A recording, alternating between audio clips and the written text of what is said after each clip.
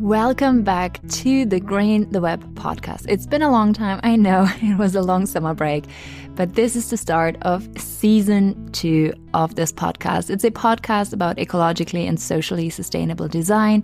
And I'm your host, Sandy Dahnert, a freelance UX UI designer and researcher based in Cologne in Germany and the mind behind greentheweb.com.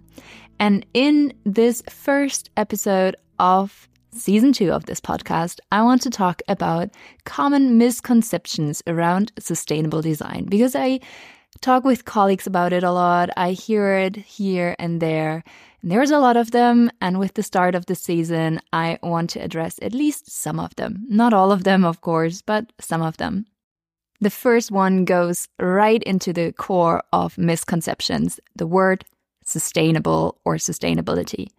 And sustainability is much more than talking about ecological factors. It's much more than talking about social factors. Sustainability just means long-term, long-lasting.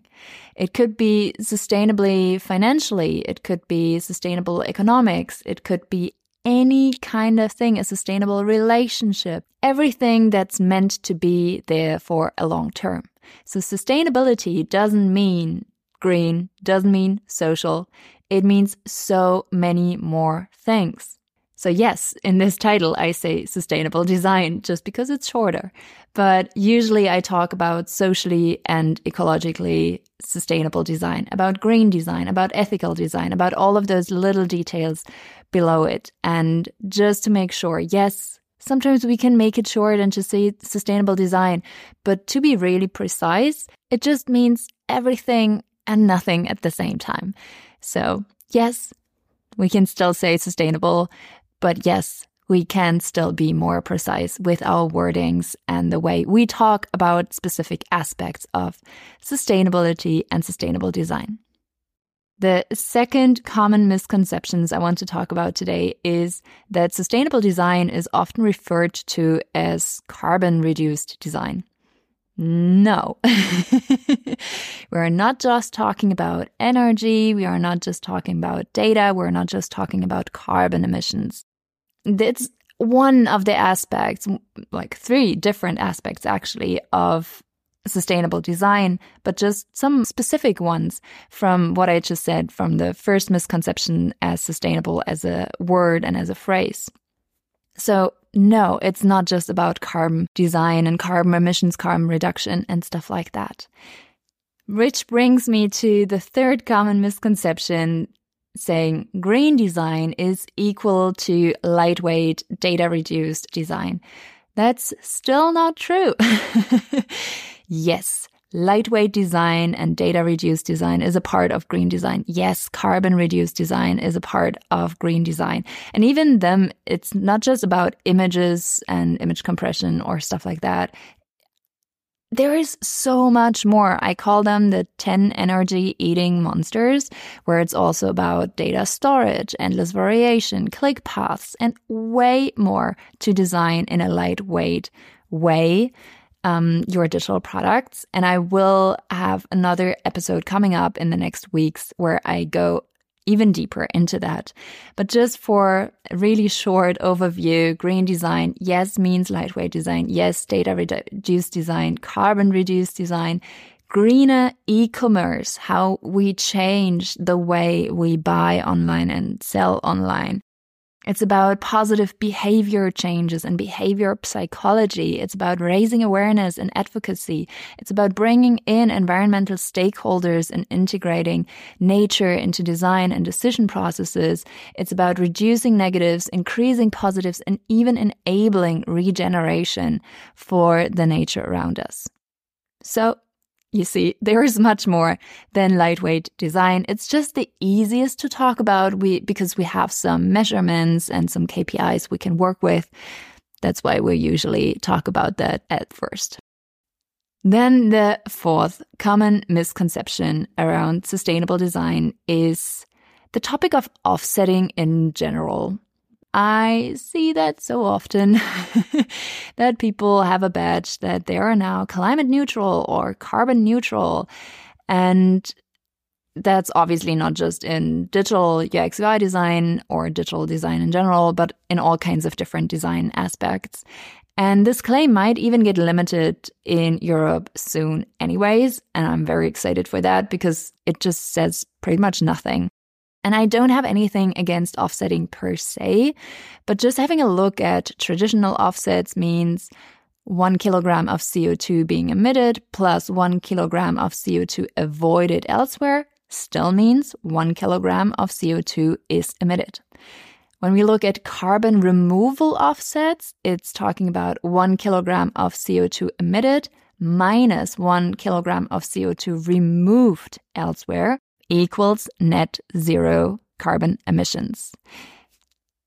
And a lot of carbon emissions certificates are being bought and green badges and stuff is out there. I'm really not much into that because, yeah, it's still 1 kilogram of CO2 emitted in this example, and obviously much more in real life with businesses and companies and projects.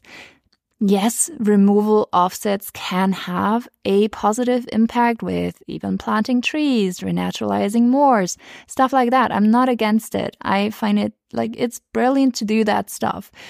But a tree only removes your CO2 in 20 or 30 years of time. And we are claiming climate neutral and carbon neutral products and websites now with trees that have been planted now. So I find that whole concept a bit offsetting, as a little wordplay. So nothing against offsetting, but we need to be very realistic about offsets and how we use them and how we communicate them. And that we're still having emissions, but we try to avoid or remove them elsewhere. It's brilliant, but we need to be clear about that and communicate that. Otherwise, we feel like, yeah, we can buy everything that's climate neutral. It's not. Okay, the fifth topic of common misconceptions is about sustainable design. Is social sustainability isn't just decisive patterns or earlier called dark patterns. We're not just talking about those manipulative patterns that we see everywhere in all kinds of websites and applications. It's about integrating passive users and affected people that are impacted by the things that we design in all kinds of different matters. It's about workers in the production process. It's about ethical design, accessibility, about equal design, diversity, inclusivity, mental health. There is so much to social sustainability, and I bet I forgot some of the things. So really stay focused on, there is so much more underneath just saying social sustainability. It's not just decisive or dark patterns. It's way more. Number 6 of common misconceptions around sustainable design is that it's boring.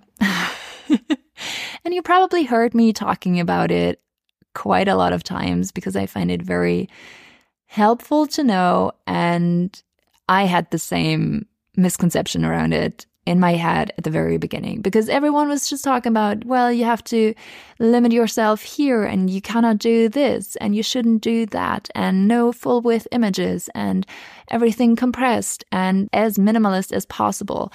And I was like, okay, I mean, for some of the brands, it works really, really well to have a minimalist design, but not for everything and not for everyone.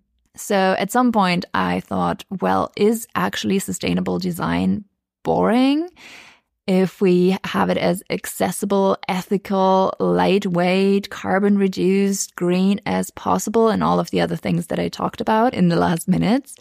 Is it then actually boring? And no, it's not. It's most of the time more usable, more user-friendly. It can be super colorful. It can be really fun. It can be interactive. There can be animations and there can be all kinds of different things in there. It has nothing to do with only creating now minimalist and let's say, boring websites. It can be everything you want, just with some twists that you might haven't thought about beforehand. Common misconception number 7 I want to talk about is that people think sustainable design doesn't go with business KPIs, that I need to have this hippy-dippy attitude and business side won't ever understand what I'm talking about. And it's not true. And I did an episode about the benefits of green design in season 1, so you can check it out. So just as a quick sum up for socially as well as ecologically sustainable design, you can have great business KPIs going along with sustainable design. Minimal loading times, super fast page speed, greater usability. For real, I'm really honest about this. It often leads to greater usability, about reduced bounce rates, about better SEO ranking due to the minimal loading times and greater usability and reduced bounce rates, about more visitors, especially with increased accessibility because more people can actually access your digital product. It's about happier users, greater brand love, higher conversions. Yes, that is possible with sustainable design, about more customers, returning customers, especially when we talk about accessibility and people feeling welcomed in your digital product and they actually want to come back to your website, app, digital product of what kind soever. It's about less returns with greener e-commerce because you really care for that. It's about better availability in rural or low bandwidth areas. And there's much more in it for people and for nature. But we are talking about common business KPIs. So those are the ones that I often refer to. And there's more to them, but those are the things that every business wants to go for. So yeah, you can take exactly those business KPIs and say, hi, want to check out some sustainable design, some inclusivity, some accessibility, some lightweight design, some other things that we talked about in this episode. It's easy to implement them with business KPIs. And then the final common misconception around sustainable design that I want to talk about in this episode is that people think it needs more time and budget. And there is a yes and a no to it. Yes, there is things that need more time and budget, whether that is adjusting your workflows of integrating, compressing your digital assets like images and videos and fonts and stuff like that. That's an extra step, so it needs extra time. Yes. Whether it is some additional features that you need for accessibility reasons, yes, it needs more time and also budget.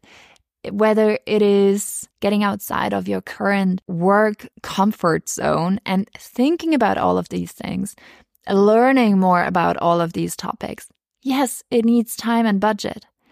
But no, it doesn't always need more time. Once you know a couple of things, lightweight design, for example, does not need to be more time or budget consuming. If you know more about the 10 energy eating monsters, you just shift some of your mindsets in your head and you design your digital product in a bit of a different way. You even have more clarity with your design systems and variations with your click paths. It can all lead to even less of a budget that is needed once you know that some of the features you don't even need to bother with them because it's just useless for the user, but also harmful to certain people or nature, etc. Also, hosting doesn't need to be more expensive. It can be the similar price or even less of a price, especially if you start decluttering and really have a look into how much storage is needed for your digital products, uploads, downloads, things like that. Then you might even discover that you need less of a server space and can even save money. All right. To sum it up, we talked about 8 different common misconceptions around sustainable design.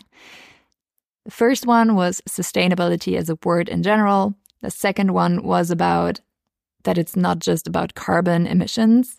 The third one was about green design not being just lightweight and data-reduced design. The fourth one was about offsetting, The fifth one about social sustainability that's more than decisive and manipulative patterns. The sixth one is that sustainable design isn't boring, or it doesn't need to be. You can make it boring if you want to.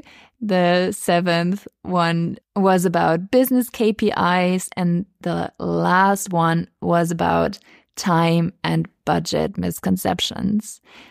I hope you got quite a bit out of it, and feel free to send me your thoughts on common misconceptions around sustainable design, and send your comment on the LinkedIn post or the Instagram post that you can find via Grain the Web, or even send me an email about it, because I'm always curious about what are misconceptions that you are having or receiving or hearing about.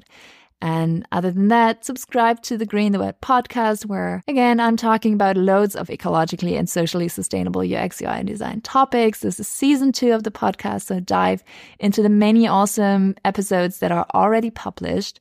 Rate the podcast if you enjoy the show, and this would really mean a ton to me. Visit me on greentheweb.com or via Instagram or LinkedIn. As I said, I'm happy to hear about your thoughts on today's episode, to connect with you, to read from you, and then see you in the next episode.